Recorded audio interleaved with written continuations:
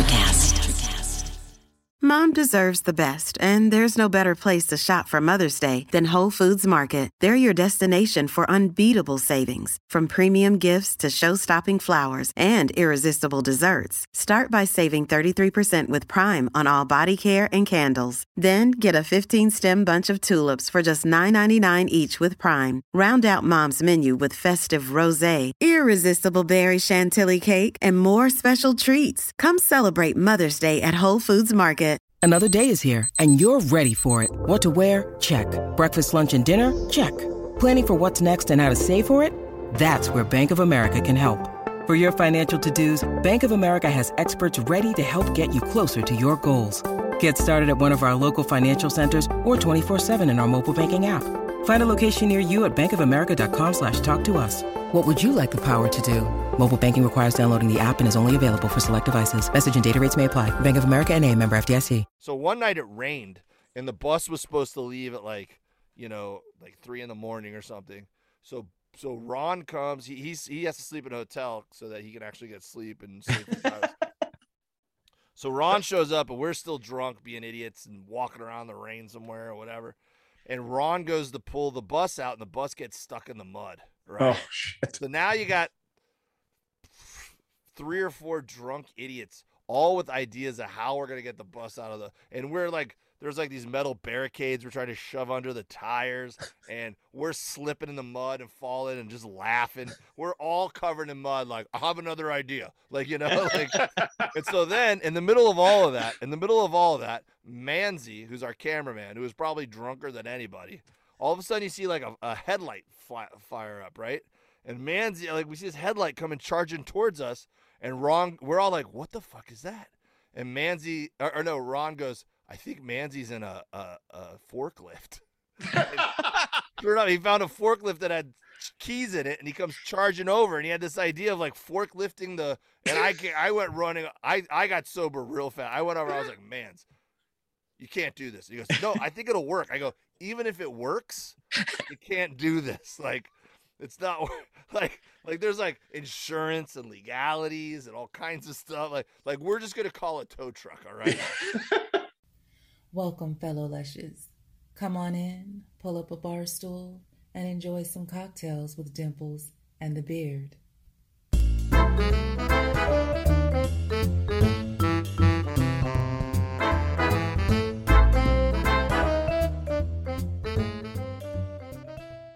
Perfect. Thank you so much. All right, welcome, sir. Hey, thanks, guys. We really appreciate it. We're trying hard to get our way into talking to comedians, and I don't know if you know this, but some of you aren't easy to deal with, or aren't easy to get scheduled, I should say. What? You're trying to work your way from talking to smoking hot chicks every episode to talking to smoking hot dudes, barbecue pitmaster comedians who are hard to schedule like me. Yeah, I know. Well, I don't know. You meant that as a reference to him, but others have been, or did you? No. I didn't know if you were bashing the guest right away. Yeah. Look, no. All I'm saying is we've tried. No, I know what you mean. I know. Look, I've tried to schedule stuff with comics too. Trust me, I know what you're talking about. Our schedules are so irregular. Half of us aren't really good at organizational skills to begin with, and then you start adding like flights and one-nighters, and it's just like, yeah, we're not good at putting things on paper.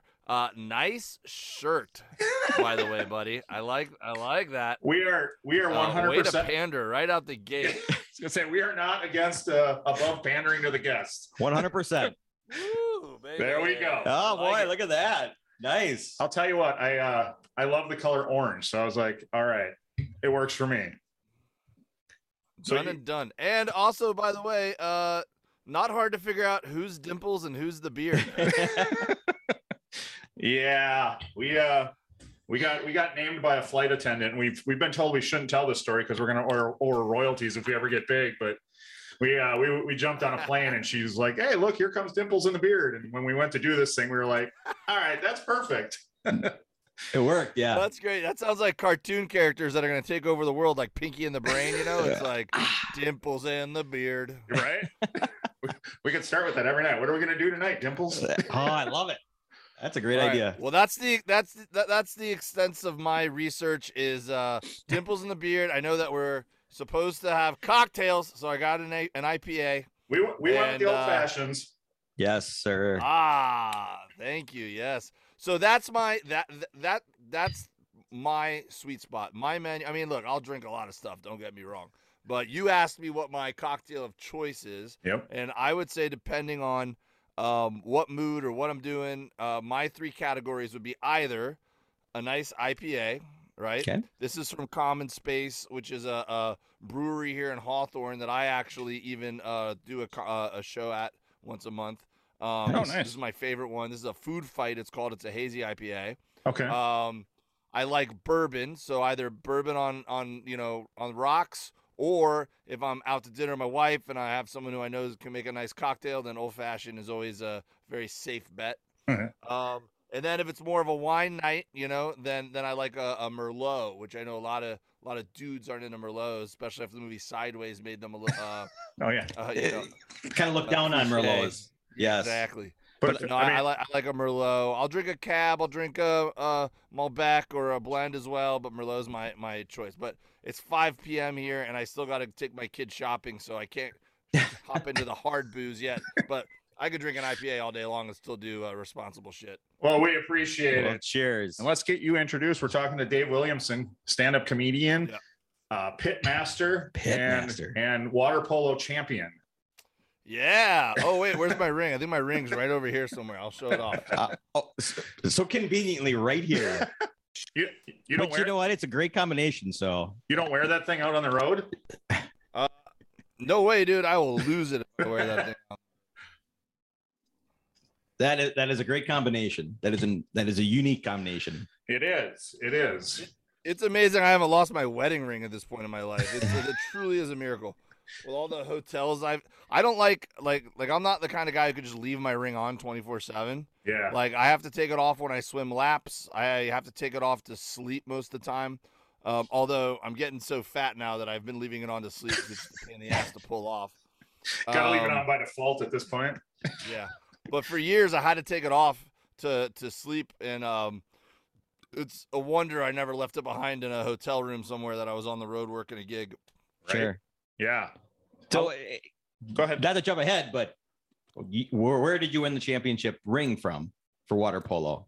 So I actually have several. I'm the most Oh. decorated assistant coach who shows up half the time in the world. I coached with one of my best friends down in Florida for years and years, where I fell in love with coaching, and we won several state championships down there. So I have like 6 rings from Florida. Like 5 or 6 of them are from the girls, and 1 of them are for the boys. So the year that the girls and the boys both won a state championship in the same year, what we did for the coaches is, instead of getting 2 smaller rings, we got 1 gigantic ring. Sweet. So that's my favorite one, and it's got the records on both sides. And then out here, I started coaching just because I really like the community I live in, but it's a little bit of a different animal coaching out in California, because water polo is so popular out here. It's like, it's like football in other parts of the country. Oh, wow. Like water polo is very this is like the mecca, so it's very competitive. It's very hard to win a championship, and our girls just put a run together this year, and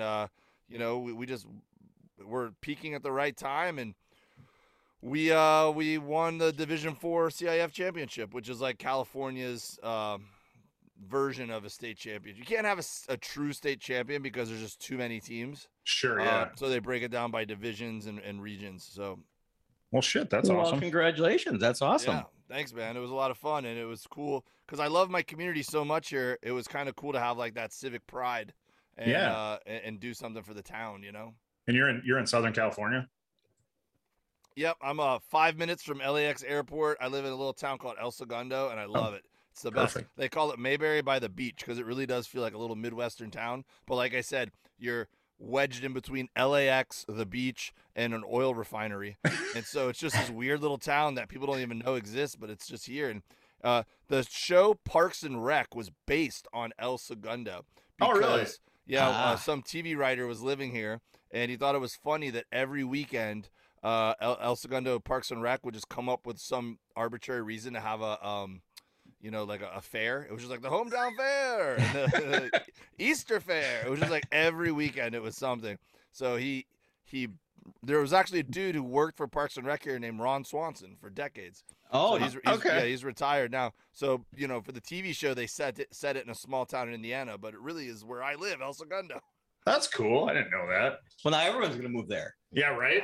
Now No, you just did. people get mad that I talk about it so much on Yes. podcasts because they're like, "Hey, man, we're trying to keep it a secret." Yeah, right. Last thing you need, people coming to you. Well, whatever I'm doing is screwing the ability for me to buy a house here because properties just get harder and harder.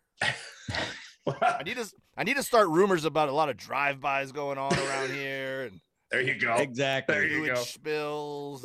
Yeah, where it was next to you and it's spilling over. Yes, exactly. Yeah, get Just it go- down to where I could buy, and then all of a sudden I'll start pumping it back up again. Just start dropping pictures of oil refineries all over Instagram and be like, look at my view. My backyard. Yeah.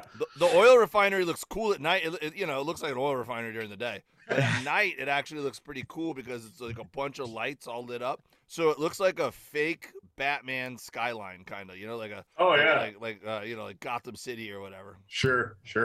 So where did your love of water polo come from? When did you start playing?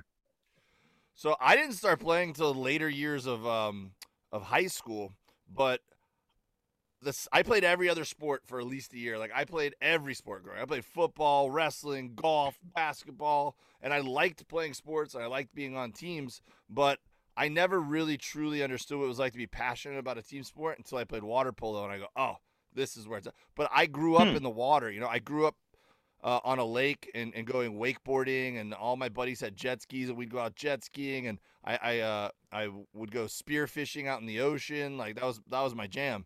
Like, and, I just grew up in the water. Like, so it was very natural to me when I found it. I go, oh, this is kind of like everything I love about football, basketball, and all those sports, but it's in the water where I'm actually fast, unlike on land.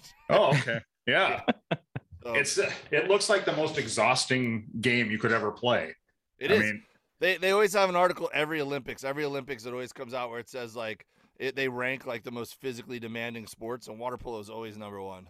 yeah. Oh, wow. It's insane. I mean, you're basically treading water for how long? I mean, and then guys are trying to drown you and Yeah, that's the hard part. yeah.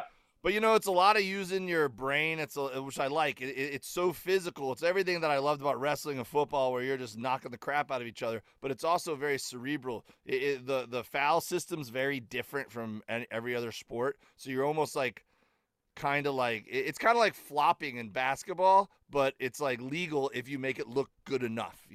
Sure. And with 90% of the game being played underwater, it comes down to that a lot. The ref can't see underwater, so it's a lot of like if you're defending, like you better have your hands up showing the referee that you're not grabbing that guy, and you better have position before the ball comes in so that you don't get called up for something, because it's a lot of that, man. It's a chess match, but Yeah. you're beating the crap out of each other at the same time. Perfect. It sounds perfect. So is there like a time limit for the rule that you can have a guy underwater? Yeah, until the referee looks at you and you get caught. But I mean, there's great videos on YouTube if people want to look it up. And the women's game is possibly more brutal than the men's game. But there's underwater cameras in some of the matches where you just see like them push someone underwater, and they got their hands up showing the referee that they're not doing anything, but they're stomping that person like deeper and deeper underwater. Jesus Christ. We don't deal with that so much in the high school level here, but I mean, when you got Hungary playing Croatia for a Yeah. gold medal match, you better believe they're doing that stuff. Yeah, that's what they live for. Yeah. Who knew? It's crazy. It's the best sport. It is the best sport. It is so fun. Have you ever had a time where you like sucked in a bunch of water and had to be like, fuck, I'm out of here? Like when somebody was holding you under?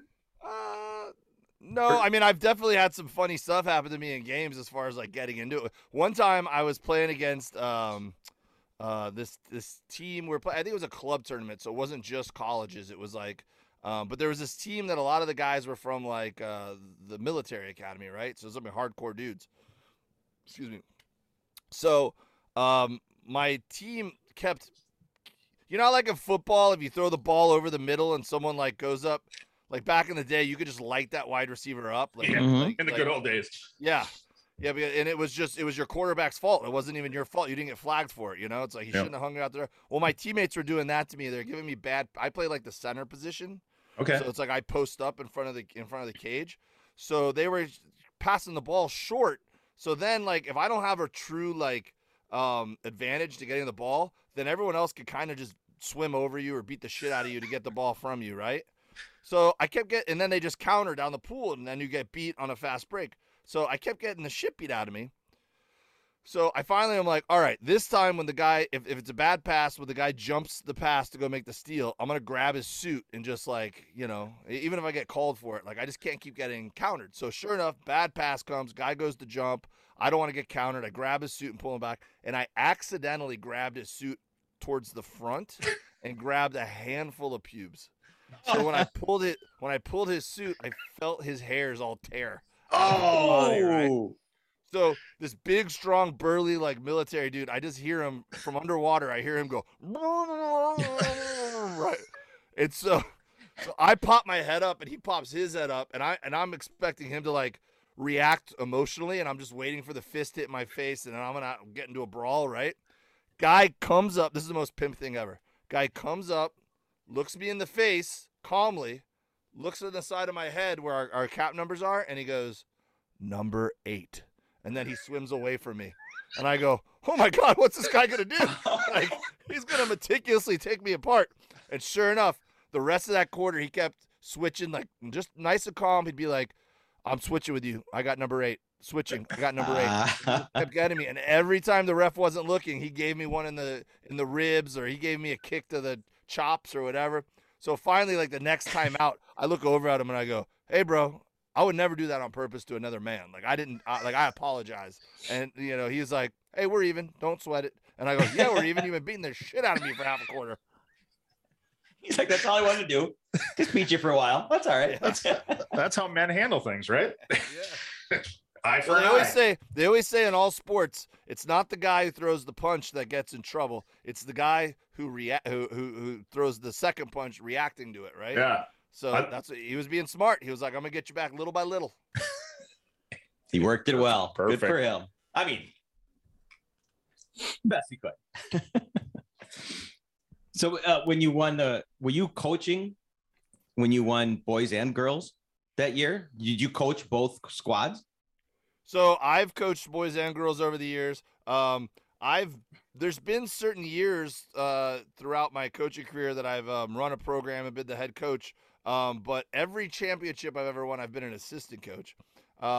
So right now, for example, this is the best because I'm on the road so much. I would never be able to, coach, and you can only split your focus so much too, and it's not fair, especially with something like coaching kids. Like it's not fair for them to have a coach who we've all had that guy who's not all invested, who's not all there, who's distracted, and look. They only get one senior year. They only get one junior year, so it's not fair to them, So I love it. I love being the fun uncle, come in, use my knowledge, my expertise, my my passion for the game to build relationships with the kids. But if I have an audition that day, or I have, to go on the road for 2 weeks, I'm like, good luck, guys. See you when I get back. So, but you can't do that as a head coach, but you could totally do it as the assistant coach. Right. So let's get it straight. That means that obviously stand-up comedy is the first priority. Oh yeah, man. I mean, look, yeah, there's no reason to do stand-up comedy if you're not like all in. I mean, unless it's just a hobby and you do it for fun. But if you're doing it to make a living, or if you've committed to it for as many years as I have, you're wasting your time if you're not like putting the work in. Yeah, absolutely. There's no worse feeling than turning down a gig when you work this hard to try to get booked somewhere, and then they're like, hey, how about this weekend? And then you're like, ugh, I have this other commitment, Yeah. No, you have to it has to be the thing where you go, yes, I will reschedule everything else unless it's other comedy, Right. Have you ever had issues with the family life where you had plans and had to be like, okay, this is a big one, I can't pass this up? Yeah, I'm sure there's been some stuff. I've missed birthdays and anniversaries and all kinds of stuff, but we you get good at it too. I I took my family with me on the road for a year and a half in an RV when I moved from Florida to LA. Yeah. And my kids were, sorry, my kids were pretty young at the time. And it was really, it built a good foundation for us. Because, you know, when I had a day job and I was working a day job and I was doing comedy at night in the first few years, and my wife and I were newly married and had babies, you know, there was some of that, yeah, where it was like you figure out like where's the balance, and maybe she'd get upset if I missed something, or I'd get upset that I had to turn down a gig or whatever, you know. But once we made the commitment to, hey, this is going to be my livelihood, and then they came with me and actually saw what it was like and could relate and felt like they were part of it. Like it's not something I was doing despite them, you know. It was something that we were doing together as a like look, we're Team Dave on trying to make this comedy thing work. Ever since then, man, we've been pretty solid as a family as far as them understanding that I got to do what I got to do. And, you know, every now and then you get those cool gigs where they could come with me. You know, we did that year and a half in the RV, and then a couple summers after that we would do usually a West Coast trip where we go up to like Vancouver and back, and I do one-nighters. So that was kind of like an annual family vacation where they'd come on the road with me. And every now and then maybe I get like a gig where I got a really nice hotel room in like San Diego or something. Yeah. And they come with me for the weekend. So, you know, you try to make them part of it. That's awesome. So that year and a half, was that back in 2012 after you won Miami's Best Comedian in Comic? Miami? Yep, it was right after that. They always tell you that, you know, when you outgrow your like, you know, city that you're in. And it's not, it's a little different now. Back in the day, you knew that you had to go to New York or LA at some point. Like it was a given, you know, like if you wanted to make a living at this. Now it's a little different because podcasting and YouTube and the world's just a smaller place now, you know? But back then, like, you knew you had to go. So I always told people, I'm like, well, that seems silly, because if you feel like you're at a time, if you're gonna outgrow a place and you're obviously kicking ass there, so why would you? It would be even harder to leave, you know. But I knew what they meant when it happened. When all of a sudden I go, oh man, I'm doing everything I can do from here, and it's still not enough. Like, I still feel like I have more to grow and more network. And you know, you recognize it when it happens, and it's not a bad thing. You're not like saying you're better than them or too good for that area. You just realize like, oh, I'm prepared to go tackle something else, you know? So how many years were you doing comedy before that decision-making, life-changing decision? I feel like everyone knows this off the top of their head except for me. Everyone's always like, today is my 8th anniversary of first telling a joke on stage, and I'm like, first few years for me were a blur. Like, I started doing sketch comedy up in Charlotte, North Carolina, in like 2000, probably 1 and 2. I did it like I fell in love with it. I was just like, I graduated college in 2000. I chased my wife up to Charlotte, found this cool little sketch comedy place, and did a little bit of stand up there, like, you know. A little. Yeah. And then I moved down to Miami in probably 2003, and that's when I started doing more stand-up. And so just going to open mics and signing up for contests and driving 2 hours away to do 5 minutes and that kind of stuff. And then 2008 was when I quit my day job. 2009, around there. I was working for my family's car business, and the economy shit was hitting the fan around that time. Yeah. So it just felt like a good opportunity. I was starting to get some offers and opportunities to go travel. So I was like, well, let me take a year and see how it goes. And then 2013, we were still making it, or 2012, we were still making it work. And I got that Best Comic in Miami, and I put my first album out. And so I go, now's the time. So came up with that idea to go in the RV, and we put the wheels in motion, and it happened really fast. Yeah. And how long was the RV trip supposed to last? Obviously, it ended up lasting like a year and a half. It was a great question. It was supposed to last 3 months. Okay, there you go. And people told me I was crazy for that. Yeah. And then I got into the San Francisco comedy competition, which was like right at the tail. I go, perfect. Right when we're getting into California, that starts. So we'll see how long it goes, and then we'll head down to LA. Well, if you make it to the finals, you're in San Fran for a month, and I made the finals. So So we were in San Fran so it turned 3 months turned into 4 months. And then we got down to LA, and I had gone in the middle of the trip. I'd gotten an offer to do my first TV set, which was for a show on Nickelodeon called Nick Mom Night Out. Yeah. And so I flew to New York for one night to do that. And I was having beers at the bar at the wrap party with a lady who's the VP of programming for the channel. And just by happenstance she's like, "Oh, are you sticking around in New York?" And I go, "No, I left my family in an RV in Vancouver, Canada. I got to fly out tomorrow. I'm headlining the club there." She's like, "What?" So then when we got to LA, my wife was like, "We're just getting good at this. I'm not really ready to like move into an apartment or anything." She's like, "Could we travel a little bit more before we settle down and before the That's kids awesome. Oh, wow. So I go, "Oh, all right, well, let me see." And so I hit up that lady at Nickelodeon, and I ended up selling it to her as a web series. And then I ended up, shotgunning all the road bookers, and I booked up another year of work basically. And I was sending videotapes to Nickelodeon and getting an extra paycheck from them during that time.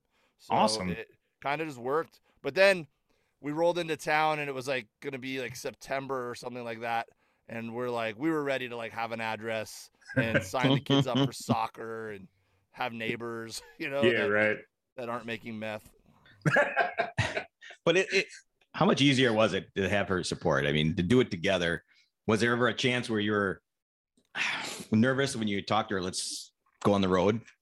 Oh, well, I was surprised that she was on board with the idea. And then once I started like looking into it, and like the bookings started coming through geographically, and I started mapping it out, and I was like, "Hey, we could do this. Like it's making sense." We found a renter for our house. Yeah. So then I was like, "Well, are we in or are we out?" And she was like, "Let's do it." So then that was like, we were excited for the adventure, but I knew I was like, "Man, I think a week into this, I'm going to know whether this was a great idea or a terrible idea." Right. How old were the kids at the time? They were young. They were like 2 and 4, maybe. Oh, okay. Wow. Okay. Yeah. They both celebrated 2 birthdays on the road. Oh, that's cool. Yeah, it was fun. So I knew it was going to be a real seesaw one way or the other. And after the first like few days, I was like, "Oh, this is going to be great. This is actually really cool and fun." And that's awesome. What a great story, to have for the rest of your life. The coolest part about it is like I'd been dating my wife since I was 20, right? So now we've been together 24 years from when we went on our first date, But at the time, I think we were in a part in our life where it was like a real like a pivot point, because we'd been together for over 10 years in one way or another. We were just having kids. You're trying to figure out what you want to do with your life. I think it's a make or break part for a lot of marriages where they're like, "All right, are we evolving together or are we evolving away from each other?" Yep. Right? Yep. So I think her supporting me, and then me taking her along, and us having adventures, and then just we started having conversations that we hadn't had in like a long time. Like the kids are watching a DVD in the back car, and we're on a road trip, and we're just like talking about life and stories. And, "Hey, did I ever tell you the time about when my dad did this on a road trip?" And she's like, "Yeah, but I don't remember. Tell it to me again." And so it was like a total reconnection of like, it felt like we were dating again, like because we were just experiencing new things together again. That's cool. Yeah, and if you can survive a year and a half on the road together, I feel like you're good to go the rest of your life. You've made it in a closed area. Yeah, right. And no water polo. I'm assuming during that time. I feel like God set me up with a lot of things that were to set me up for success later in life. So, for example, like living in the RV helped transition us into living in a small house in LA, because you cannot afford a big house in LA. You know what I mean? Like you either just live in the small house until you're like a gazillionaire one day, and then maybe you can have a little bit of square footage. But so transitioning from our very nice normal house in Miami to then living in a box on wheels for a year and a half. When we moved into this house, we were like, "Hey, this is kind of nice." Like, indoor plumbing. Whoa. Right. Right. And then the other thing too is just that when I was working a normal job, I guess you would call it, in the car business, the hours were really long, So when I was on the road and I was doing stuff for comedy, I think whereas a lot of wives or partners would have a hard time like getting used to that. She was like, nothing was worse than the hours you worked then. Like those were the worst hours, 'cause I was gone all day and then I come home and I was a zombie. I was exhausted, So now like me being gone for 2 days is like, yeah, it sucks I'm gone, but when I'm home, I'm home. Like, Right. Okay. Yeah, that's cool. So Definitely worked. That's awesome to hear. That, Yeah. Things happen. yeah. When do you got coming out? Are you on the road now? You got stuff coming up right now? Yeah, I leave tomorrow to go on the Fully Loaded tour with Bert and 10 of some of the bigger name comics working today. Yeah. So that's going to be a blast. And I'm sure they're going to throw me up on a show or 2 or 3, but Okay. I'm actually not booked as a comic.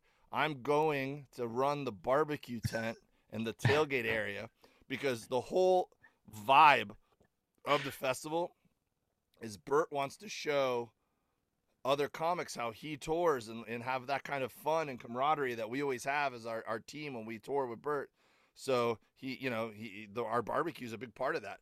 So Yeah, he's like, for sure. You got to come, you got to cook, we got to Instagram it. And, we have fans all the time for years that have been like, we want to have your barbecue. And it's like COVID. We're like, nah, man, we're doing it by the bus behind a Right. fence, so now this is a time where we could be like, all right, you know what?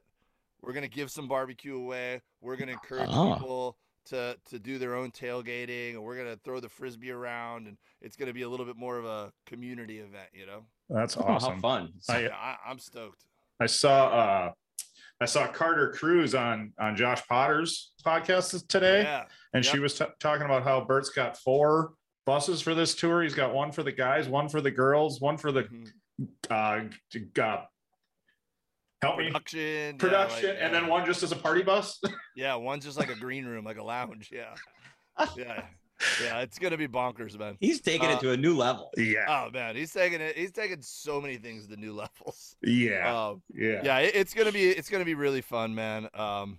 I'm really looking forward to it. It's Carter Cruz, for people that don't know, is a DJ, and A she's beautiful DJ.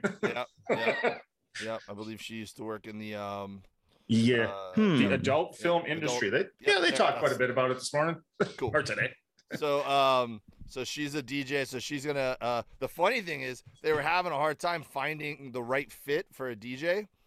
He's the perfect fit. So I almost had to step in and DJ. They were gonna see if I could go up and DJ, but then she came through. And they were like, awesome, I was like, which is hilarious because they always make fun of my music choices when we're on the bus and drinking and listen to the Bluetooth or whatever. Yeah. So we got. I'm holding down the barbecue. She's got the pre-show music on. So lock. she's on the whole tour as well. She's on the whole tour, yeah. And then we got David Tell and Mark Norman and Nikki Glazer and Taylor Tomlinson and all these great comics that are going to be there. And we're going to have disc golfers coming out. We got baskets set up. We're going to be throwing discs around. Jeez. Everyone's going to be wearing flip-flops and Hawaiian shirts and tank tops and summer vibing it, man.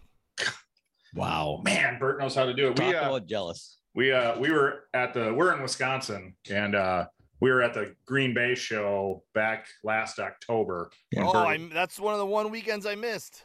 Okay, I was wondering because I knew he was touring like with you and Steve Fury and Shane Torres and was it Trejo? Was he touring too? Yeah, Jesus Trejo. Yeah. And then you guys were kind of doing every On and other night off, or yeah. whatever. And I was looking and I saw that like Shane and Steve had done the night before. And no offense to them, they were fantastic, wonderful, great, loved them. But I was kind of like, oh, Dave should be tonight then. It's your turn. Yeah. We don't know. Normally, it's the same people on for the whole weekend. So whatever Okay. the weekend is, it's the same crew. But this past tour, I was on almost every single night. I just missed like 1 week here and 1 week there for random stuff. And Sure. this answers the question you had earlier. I had some family visiting that one weekend, so I had to take that 1 week off because I knew I had some family coming in town that we wanted to spend time with, and then Bert FaceTimes me and he goes, "You fucked up." And I go, why? He's like, man, you stayed home the wrong weekend. And I'm like, what are you talking about? And then he showed me all the jerseys signed by Aaron Rodgers. And he's Yeah. like, Aaron Rodgers came to the bus and hung out with us for like an hour. And I was like, no. And then I still thought he was lying to me because, you know, he was just trying to like bust my balls for not being there. And then he like a few minutes later, he posted the photo of him and Aaron. I was like, oh, crap. That would have been cool. Tour the stadium. Yeah, they had a great time when they were here. You know, just which is fun when with Bert. You know, he shows so much stuff. Yeah. It's like you're there. You know, it's fun to watch. Totally, man. I have friends who get mad at me. Like if we're on tour and then like we have a day that we're maybe like a little light on the Instagram stories, he's like, man, I woke up looking forward to, you know, you guys were talking yesterday that you were going to do this and that. And I'm like, well, we were in a river. I couldn't bring my phone with me in the river. Like, yeah. You know, like, or whatever. Like, but people really do look forward to it. I've realized that it's like a big part of people's, you know, helping people get through, you know, their day. And it's where people find entertainment now. And yeah, it actually like sometimes like, I'll be worried about like certain people maybe I have a professional relationship with, right? And I'm like, are they going to like look down on me because I'm 40 years old and I get drunk and wrestle my friends on a tour bus in the middle of the night, you know? But then I see them and they're like, dude, when you were wrestling Manzi, that was the fun. They're like, it's like you guys have so much fun. It helps me like realize that I should have more fun in my life. And I need to and I'm like, all right, cool, man. I'm glad that people receive it that way. Cause yeah. we're just being us, you know? People are living vicariously through you guys for sure. Totally. So you are the bus disc golf champion as well, aren't you? I wish I could claim that. I would say on the regular, Bert and Pete win the most. Okay. I'm like the Greg Norman. I always come in right in second and third place, like right there. I'm always right in the mix, but somehow those guys always pull one out. They're cheating. Probably. It's unbelievable how gifted athletically Bert is. It's amazing. He seems to be good at everything. It's unreal. It truly is, man. Like when you're not with him all the time, like you think he's just like exaggerating it or cheating the video or whatever. But I'm here to tell you, he is sneaky athletic in everything. Yeah. And he's the only thing I've ever seen him not be like really, really good at was basketball. He was only marginal at basketball. And then better than Segura though. Yeah. And well, at least you the know, final outcome. Like even like, you know, like things like we went and did these like surfboards that are like electronic surfboards, you know, and they're pretty hard to get up on. And like, you know, I grew up doing a lot of that kind of stuff. So I got up and it was really hard, but I was starting to get it. I was like, I'm not sure if any of these other guys are going to be able to do this. And then Bert just goes flying by. And just like, oh, is that one of them ones that's like up above the water? Yeah. And okay. Yeah. Oh, wow. Yeah, it was really cool. Yeah, those things look like to be hard to figure that out. So what do you prefer? Like this upcoming tour where you don't have to worry about the comedy and you're just cooking, which isn't your biggest passion, but. No, I'll always choose doing jokes. I mean, I'd love to Sure. jump up on every show, but going into it, like just knowing that there's, you know, look, man, it's fun to be a part of something where you respect and can, and you know, like I would be upset if I got booked to go, and this has happened to me before, where I've been booked to go be someone's opener in a comedy club, and then the headliner who happens to be on that weekend is like a guy who I've been friends with or have known for a long time, and I'm like, that guy should not be headlining over me. You know what I mean? Yeah. But when you get to be invited to go along and watch guys like Dave Attell and Bert and Nikki Glazer or whatever like do their thing, then you know, and then you know, I know I'm sure I'll get thrown up on a few shows like I said, but even if I didn't, like I'm not mad at just going and doing barbecue too. Like I love Right. Barbecue makes me so happy for the same reason that I got into comedy and why comedy became a passion of mine early on is because it's your success is essentially making other people happy, right? Oh, sure. Yeah. So, Both do it. Both yes. do that. Yeah. So comedy, like that's the goal. The goal, like your litmus test for whether you did a good job or not is are people happy? Barbecue is the same way, man. Barbecue is not the kind of thing where you really cook and you just cook it for yourself. You're cooking barbecue for the party. You're Right. cooking barbecue to be like, hey, man, I took 12 hours and put a lot of time and effort and energy and love into this, not because I wanted to eat it, because I eat it all the time, because I want to watch you eat it, and I want to watch you go, oh man, that's great. Yeah. You know? So, and it's not something that not everyone can do for themselves. Everyone could go cook a steak or cook a burger, but not everyone knows how to knock a brisket out of the park, you know? Yeah, there's science to it for sure. I got no clue. It's the perfect combination of science meets art, is a good slow cooked piece of meat. So I look forward. Look, I've loved doing it for the guys on the team for a long time now. I'm looking forward to doing it for some new comics who are going to be there and experience it and blow their minds. Like, you guys live like this? And then also the fans. Like, there's so many fans who are just as passionate about it as me. Yeah. And I interact with them on Instagram all the time. It's going to be cool to have that face-to-face interaction with them now, and they can come and give me their tips, and I give them my tips, and I'm like, I can't feed everybody. You know, I'm only going to have so much. It's just going to be kind of like a fun thing to, like, get the party rolling, and hopefully they're bringing their grills and grilling out in the parking lot or whatever. Yeah. But, you know, for me to go like, hey, try this and hand it to them and finally be able to do that, that's awesome. And, you know, that's what's kind of cool, too. So for my merch, because every comic sells merch, I sell my own all-purpose seasoning and rub. And that's been a really fun thing about that, because people can order it or buy it at my shows, and I'm going to be selling it on this tour too. And then people tag me in their stuff when they're cooking. So it's like a real connection point between me and fans for me to see what they're cooking and be a part of that. That's awesome. And the rub is called Meet Dave, isn't MEAT? Yep. Meet Dave. That's the name of my podcast, is Meet Dave. So then I have the Meet Dave all-purpose rub and seasoning. Yep. I did notice we have something in common when I was following your Instagram. Yeah. You periodically show your meat and play music songs. I like to play songs and show my meat too, just not the same. Wah, wah, wah. Well, do you have your own meat Speedo that a company made for you? Wow. Yeah. It's raw meat pattern, and it says swim meat across the back, across the ass. It's made by Turbo, thanks to my buddies at Cap 7. That's awesome. That's fantastic. Yeah. God damn. So what got you started with barbecue? I really liked eating it. That's what it comes down to, right? Yeah.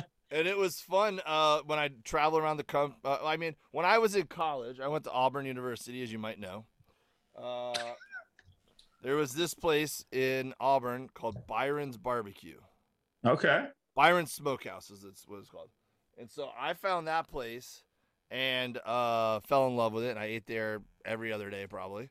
And then when I started traveling for comedy, I made it a point to be like, well, where's the best barbecue restaurant now? 'Cause I like eating barbecue. So whether I was in Texas or Kansas City or North Carolina or whatever, I started getting exposed to more and more good barbecue. Yeah. And then one day I got mad because I came home to LA and I'm like, man, they have all this good barbecue everywhere. I go, but I can't get good barbecue here in LA. So I told my wife one day, I was just like, I'm teaching myself. She's like, all right. So I went to Home Depot that day and I bought a crappy old $100 smoker. And it was new. It wasn't old, but it was crappy. Yeah. And I started teaching myself, and I was very bad at it. And then I just kept trying and it just became something I really enjoyed doing. And so I was cooking like 5 times a week, and I was just giving it away to neighbors because I just wanted to practice, you know. Yeah. And then I just started noticing that I'd go out to the comedy clubs here in town, and whereas most of the time you'd have the same cliche conversations with people where they'd be like, "Are you going up tonight? Hey, where have you been on the road?" And I'm like, I've been posting where I'm on the road. Obviously, you're not paying attention. But you know what they did pay attention to is they go, "I saw you cook some ribs 2 weeks ago. How long does that take?" And that's all people wanted to talk to about. Yeah. Oh, okay. So then it became like an identity and a conversation point, and I started getting more and more into it. And then I was like, well, if people want to talk to me about this, I'm going to start a podcast. Yeah. I needed to start one at that time anyways. And it gave me an excuse when I went on the road to hit up the local barbecue store owner or pit master, and then me pick their brain and learn from them. And then when I started doing that, I started becoming friends with a lot of these guys in that space. And the barbecue community is awesome. So they're very encouraging and everything. So anyways, it just avalanched from there. Yeah. And fast forward to now, I have 5 smokers in my front yard in LA. I've spent thousands of dollars on them. Are you at this point the best barbecue in El Segundo?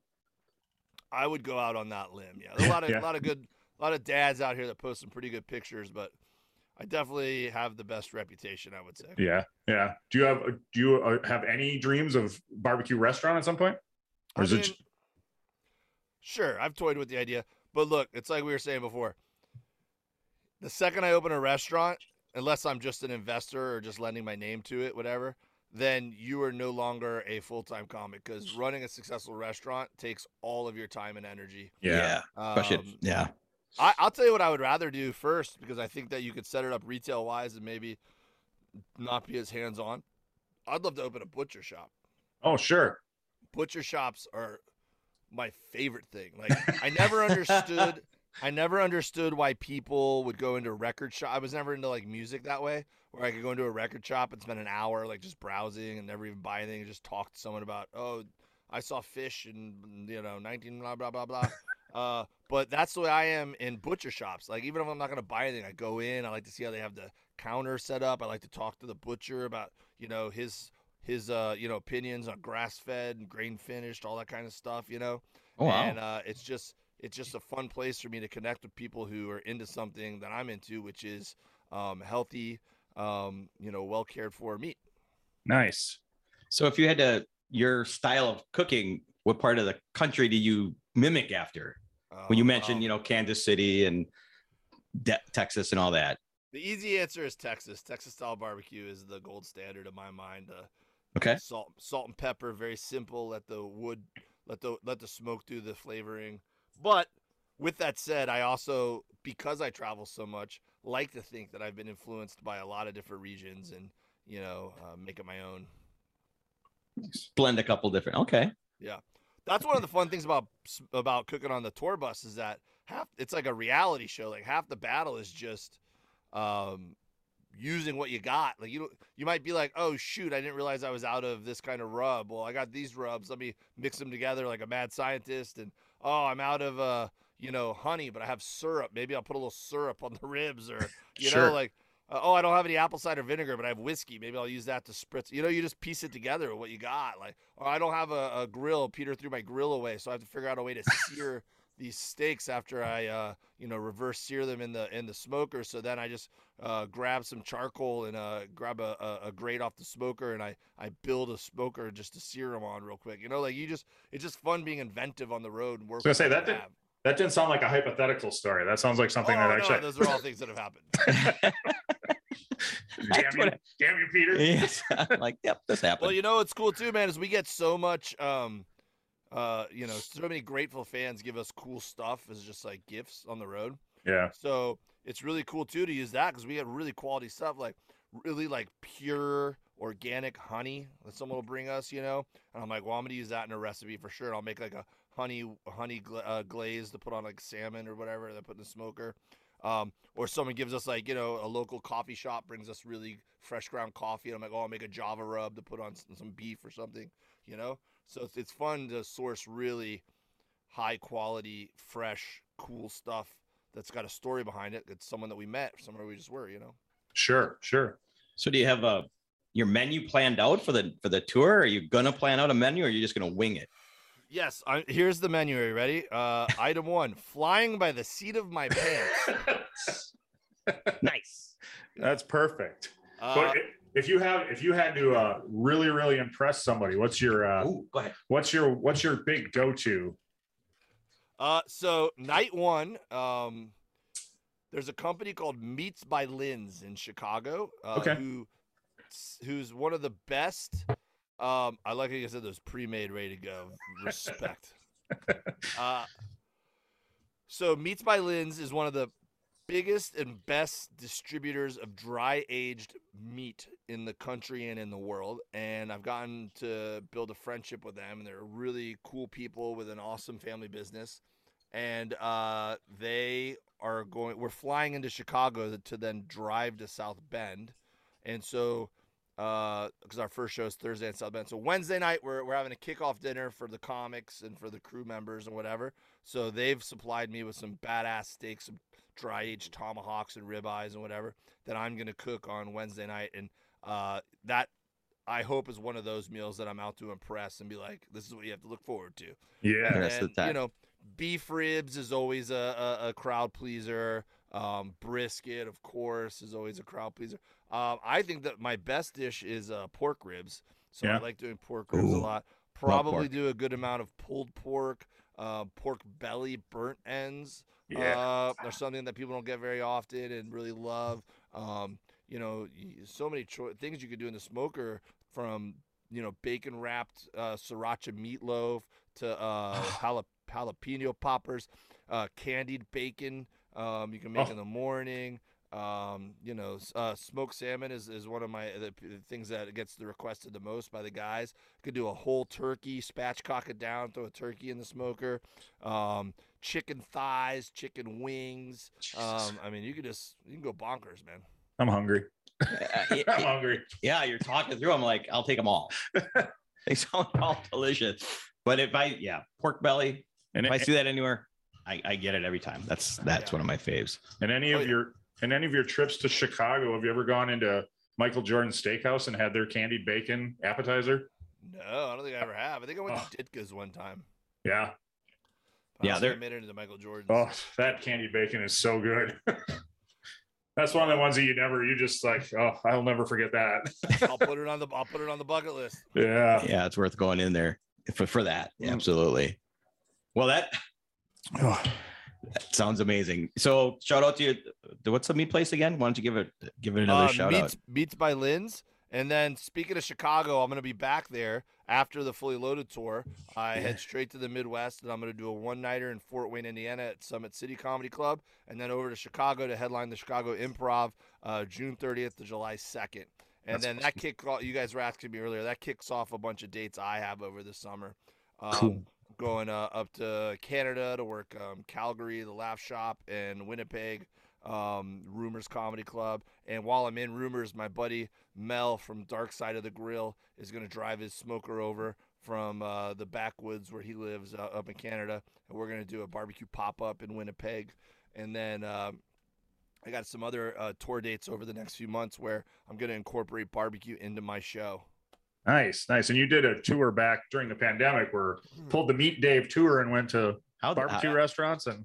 Yeah, I did. How'd you come up with that? What was the inspiration for that? Just to get out and work? So I was super lucky that I was one of the few comics who was working in the whole world, because Bert came up with the idea to go do the drive-in movie theater tour, and then you know, I knew that was going to wrap up, and then Bert was going to go shoot his movie in Serbia, and so I wanted to I was ready to hit the road and go do my hour and my tour dates, but comedy booking was very competitive because, one, not every comedy club was open yet. Two, a lot of big name comics were just then themselves getting back on the road, and so they were doing clubs instead of doing theaters. Sure. And you know, capacity was limited at a lot of places. There was just a lot of, so I realized like I should just create my own venues because this is going to be difficult to fill the calendar up. And then I had the idea. I go, well, my audience right now is barbecue people. I go, so what if I, basically cater to them, but also at the same time help out a lot of barbecue restaurants that have struggled through the pandemic, and give them a reason to have something to look forward to and an event, you know, that's easy to pull off. And I started reaching out, and everywhere was into it. I bet. Yeah. What a great combination. Some of them had a hard time because maybe they had staffing issues, or they just the laws in their area weren't loosened up enough yet. But I booked enough to have a 2-month tour where I was just going constantly, and I bought a travel trailer and wrapped it like you said. And, yeah. And instead of bringing my family with me this time, I brought 2 friends of mine who just graduated film school, and they didn't have any jobs lined up yet, so they were like, "We'll go with you." So they came with me, a boyfriend and girlfriend, and they filmed the whole thing and helped me run production and all that. So it ended up being a blast. That's awesome. Yeah. Wow. And you filmed it all. Is that? I filmed it all. Where can you see it? Well, so a couple places. One, we've been chopping up, because what I did is we'd all eat barbecue at the place, right? In some places it was like a Tuesday in Greenville, South Carolina, and I have 20 people, right? Other places it was like Friday in Denver, and I had over 100 people, so it was very grassroots. Just I just wanted to do my hour for anyone who would come out and wanted to hang with me, Yep. So anyways, we'd show up, we'd eat barbecue at whatever the location was, we'd mingle, and that was kind of like I was being my own opening act, Then we'd start the show, and I would do an hour, and then I would call the pitmaster or the owner of the restaurant or whoever up at that point, and we would do a barbecue Q&A. And sometimes that would go for like longer than the show went. Like people were so into it, we started telling stories and answering questions about barbecue. And so I taped all those interviews. So we've been ripping those interviews slowly but surely and putting them out on my podcast as podcast episodes. Gonna start putting them up on my YouTube soon. And then I used a lot of that footage to put together a sizzle reel. I'm trying to sell a TV show. Nice. And then, I always have it in the can if we ever want to put it together as like a documentary or like, kind of a documentation of doing that tour. Yeah. And if you want to see a good title or a good description for a podcast, your latest one that came out with brisket, bacon, and bourbon, if you're not going to listen to that, you got the three things you need right there. Oh, that was the one with Ed from Handsome Devil Barbecue up in New York. Yeah, he's great. Yeah, it was a good episode. So besides putting those out as episodes and your podcast, how do you still reaching out to restaurants? Is that who you have? So like to go do a tour like that, I think I would need a much larger budget to start with and not grassroots it. Yeah. Because it was pretty aggressive, especially with gas prices these days. Yeah. Right. Oh, geez. Right? Yeah. But just it was like I went from having a whole team around me when I'm touring with Bert to being like, the driver, the cook, I had to do it all. It was exhausting. Yeah, and you still got to do the comedy part. Exactly. So when you're touring your own, you don't bring. Do you grill? Yeah, Not well, like that trip I did. That trip it was like but like your upcoming tour, are you gonna? So basically in the spirit of proving the concept with that tour and seeing that there's people out there that are enjoying the marriage of the two passions I have. A lot of my dates this summer, some of them are just straight up comedy shows. But even just my normal comedy shows, I'm still going to be selling my rub after the show, and I'm still going to always answer questions at the end of the show if you have any about, I usually like at the end be like, do you have any barbecue questions, Q&A? And that's awesome. Lends to at least one or two funny answers or stories, and sometimes if there's someone local, because, in every city now I have barbecue friends. So at least once they'll come out to a show over the weekend, and then I'll ask them if they'll come up and do like a Q&A with me. Oh, that's so cool. So, nice. But like Zanies in Nashville, they want me to come do a whole barbecue show where you have like there's a butcher shop across the street from them. So we want to do food in the parking lot, like tailgate style, before the show, and then do the comedy show, and then do like a formal Q&A after show. So that'll be more of a Meet Dave show, Nice. I'm gonna go to Columbus, Ohio this summer and do like a 30-minute set at the Big Green Egg Festival, but I'm also going to be there the entire day with a microphone hosting the event. So yeah, I mean, it's comedy, but it's also they just want me there for my love of barbecue and my personality. There you go. I'm bummed. We're actually going to be in Nashville like 2 weeks after you're there. So. Actually, we just rescheduled that date. So maybe, yeah, really? we're pushing it back probably to October. So it might work out for you. Oh, that could be good news. I'm going to keep my eyeballs on that. Yes. So if newbie who was just getting into the game came to you and asked you, what are the things that I need to buy just to get started? Really any smoker whatsoever. Yeah. So yeah, look, man, everyone's snobby about you have to have an offset and learn the right way. Buy whatever smoker you think you'll actually use, right? So whether that's a digital smoker you plug into the wall, whether that's a pellet smoker, whether that's an offset, gravity fed, barrel, Big Green Egg, whatever it is, buy something that you'll actually not be intimidated to fire up and use, Yeah. And some people have more free time than others. So if you don't have a lot of free time, you need to come home and just fire the smoker up quickly. You probably need a pellet smoker. If you have time to tend to it a little bit, you can get a big green egg, and then you have time to start the fire, let it get hot, whatever. Tend to it. It's a process. I mean, it's a day process. Yeah, I know. That's what I love about it. It's an investment in time. Yeah, for sure. It's a whole day. I could sit in my hammock, and then my wife's like, "Hey, could you help me with this?" I'm like, "I'm cooking." That's perfect. That's perfect. You got anything on right now? Is there something cooking right now? Well, funny enough, I bought a rack of lamb from Costco a couple weeks ago, and I threw it in the freezer because we got so busy I never got to it. And then I pulled it out and thawed it, and was gonna cook it tonight because I'm like, I gotta cook this because I'm leaving tomorrow, right? Yeah. And I opened the bag and it kind of smelled a little funky, and so.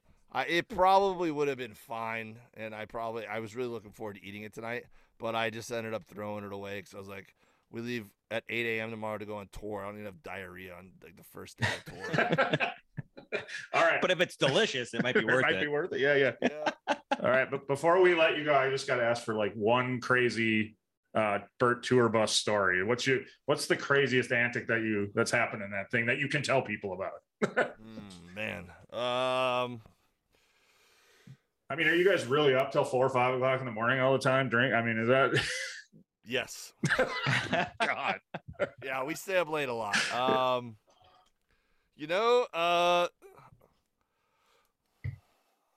Man, there's some good ones. We were playing disc golf in the middle of the night one time, and we were getting cold, so we set the basket up inside the bus, and we were throwing the discs from the back of the bus to the front. And we were like, the next day we were talking about it, we're like, I mean, it was funny and I made a great video, but we're like, what a terrible idea. Like, just a terrible idea. Is anybody trying to sleep at the... Yeah, we're lucky we didn't break everything, Right. I saw some of those throws, yes. Yeah. And then, I mean, there's just been wrestling matches where like the entire bus was in on it. It's like, the best was during the pandemic. During the pandemic was the best because we really appreciated it. Because you were like, our tour got interrupted. We went home. Yeah. And then we're all bummed out that our tour got canceled. And then a few months later, like, nobody had hung out with anybody in months. Like, you hadn't seen any of your friends. Like, this is before anybody was like, you were in your bubble, like, And then Burt calls up and goes, "Do you want to go on tour? We're going to do it totally safe." He's like, we have a responsibility to do this right, because if we get COVID, that's going to ruin it for everyone else who wants to go try to tour this way, because they're going to be like, yeah, you guys are being irresponsible. That's why you got COVID. So we can't go out, even if bars are open, we can't go out to bars. We can't take pictures with fans. Like we have to stay in our bubble. So that just meant it was just us every night cooking, doing what we call Sneeze-Nice Snackers, where we take all the leftovers every night when we get drunk and we try to make the craziest concoctions we can and eat like late night snacks. That's awesome. And then the night just evolved because we were in a field every night too. Like we were like in a field, like wherever the drive-in movie theater was. So then it just turns into us like hitting golf balls in the middle of the night in the summer, or going out like with flashlights. So one night it rained and the bus was supposed to leave at like 3 a.m. or something. So Ron comes. He has to sleep in a hotel so that he can actually get sleep and sleep. So Ron shows up and we're still drunk, being idiots and walking around the rain somewhere or whatever. And Ron goes to pull the bus out, and the bus gets stuck in the mud. Right. Oh shit! So now you got 3 or 4 drunk idiots, all with ideas of how we're gonna get the bus out of the. And we're like, there's like these metal barricades we're trying to shove under the tires, and we're slipping in the mud and falling and just laughing. We're all covered in mud, like, I have another idea. Like, like, and so then in the middle of all of that, Manzi, who's our cameraman, who is probably drunker than anybody, all of a sudden you see like a headlight fire up, right? And Manzi, like, we see his headlight coming charging towards us, and we're all like, what the fuck is that? And Ron goes, I think Manzi's in a forklift. Sure enough, he found a forklift that had keys in it, and he comes charging over, and he had this idea of like forklifting and I went running. I got sober real fast. I went over, I was like, Mans, you can't do this. He goes, no, I think it'll work. I go, even if it works, you can't do this. Like, it's not like there's like insurance and legalities and all kinds of stuff. Like we're just gonna call a tow truck, all right? So we had to call a tow truck that night. Oh, that's great. Hey, A for effort. Told right? It's amazing how intelligent we get after that many beverages. Heck yeah. Oh man. Yeah. Nice. All right. Well, we'll let you promote and get out of here. You gotta be on the road bright and early tomorrow. So we really appreciate you spending some time with us, man. Yeah, thanks, man. I got to pack, and then I'm gonna try to take my family to see Top Gun tonight for Father's Day. Oh, awesome. I saw it. I think you'll enjoy it. That's what everyone's saying. I'm pretty pumped. Nice. All right. Well, promote away. Yeah, man. Best way to keep in touch with me is at Dave W Comedy on Instagram. It's my Twitter too, but I'm not very active on there. And my website with my schedule is at davewilliamsoncomedy.com. That's also the website where you could buy my All-Purpose Rub or any of my previous albums. I'm coming to Fort Wayne. I'm coming to Chicago. I'm coming to Calgary. I'm coming to Tampa. I'm coming to Winnipeg. I'm coming to Nashville eventually. Also, Nashville, Indiana. Oh, I'm coming to Indianapolis for a one-nighter at Helium. Really excited about that. Probably 2 or 3 other cities that I'm forgetting about. But schedule is either on my Instagram or davewilliamson.com, davewilliamsoncomedy.com. Either of those work. And Meet Dave podcast. And if you like water polo, I'm also the host of the Tony Azevedo podcast. Oh, yeah. We didn't even touch on that. Yeah, we didn't talk. Yeah. He's the Michael Jordan of water polo, so you should see his candy bacon at his steakhouse. It's really good too. Yeah. and you know what? I'll tease something. All right, tease away. Tease. This is a Cocktails with Dimples in the Beard exclusive. I have not put this out publicly yet. Nice. But my best friend Forrest Shaw, who is also a comedian from Miami, Florida, he also has a rich background as a waterman. He's very aquatically inclined. He was a marine biologist before becoming a full-time stand-up comic. Wow. So he and I are starting a new podcast in July, and it will be called The Mermen. Nice. Mermen. All right. We will look forward to that. Absolutely. Cool. It's going to be a fun one. It's going to be really fun. Nice. From back. I hope the October date works out. Yeah, right. For us. I'm gonna selfishly. Definitely gonna be keeping our eyes on that Nashville date. Hey, I've been trying to one of my favorite clubs in the country is Comedy on State in Madison there. So I've been trying to hit him up and get a date. So maybe that'll come through too, man. I'd love to come back and see them. It's the best club in the country. But we hear that so much, and we're gonna tag them on and tell them to bring you there because we would be there. You go there, we'll be there. Yeah, absolutely. All right. Hey, War Eagle guys, go Tigers. Oh yeah, War Eagle. That's a College World Series. Are they? Yeah. Nice. All right, well, have fun on the Fully Loaded tour, man, and thanks so much again for giving us some time. We appreciate it. Dimples, Beard, I appreciate you. Thank you. Thank you. Have a great evening. Happy Father's Day. Yeah, happy Father's Day. Thank you for listening. The tavern is closed for now, but we'd love to have you back for more fun next time. Seriously, though, get your asses out of here.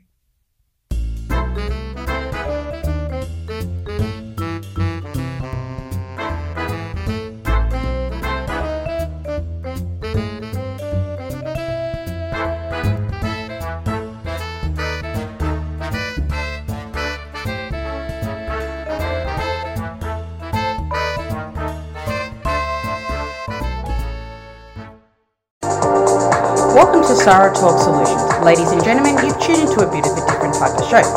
I'm Sarah B and I'm your host. You can find me on my IG, which is Aussie_Sarah_LA. I talk about amazing, relevant conversations and topics and what functions that goes on in this magical, wonderful, wonderful city of the City of Angels. My IG, which is Aussie_Sarah_LA. Electric acid. Hey there, fabulous souls. I'm Stephanie Baklaan. And I'm Eden Alpert. And we're the hosts of the brand new podcast, Unapologetically Fab. Get ready to join us on an amazing and real journey as we dive into life after 40 and own it. We're all about changing the narrative, leaning into who you are, and living a life by your own design. Join us as we embrace life unapologetically and redefine success. This is Unapologetically Fab, an Electric Cat production. See you there.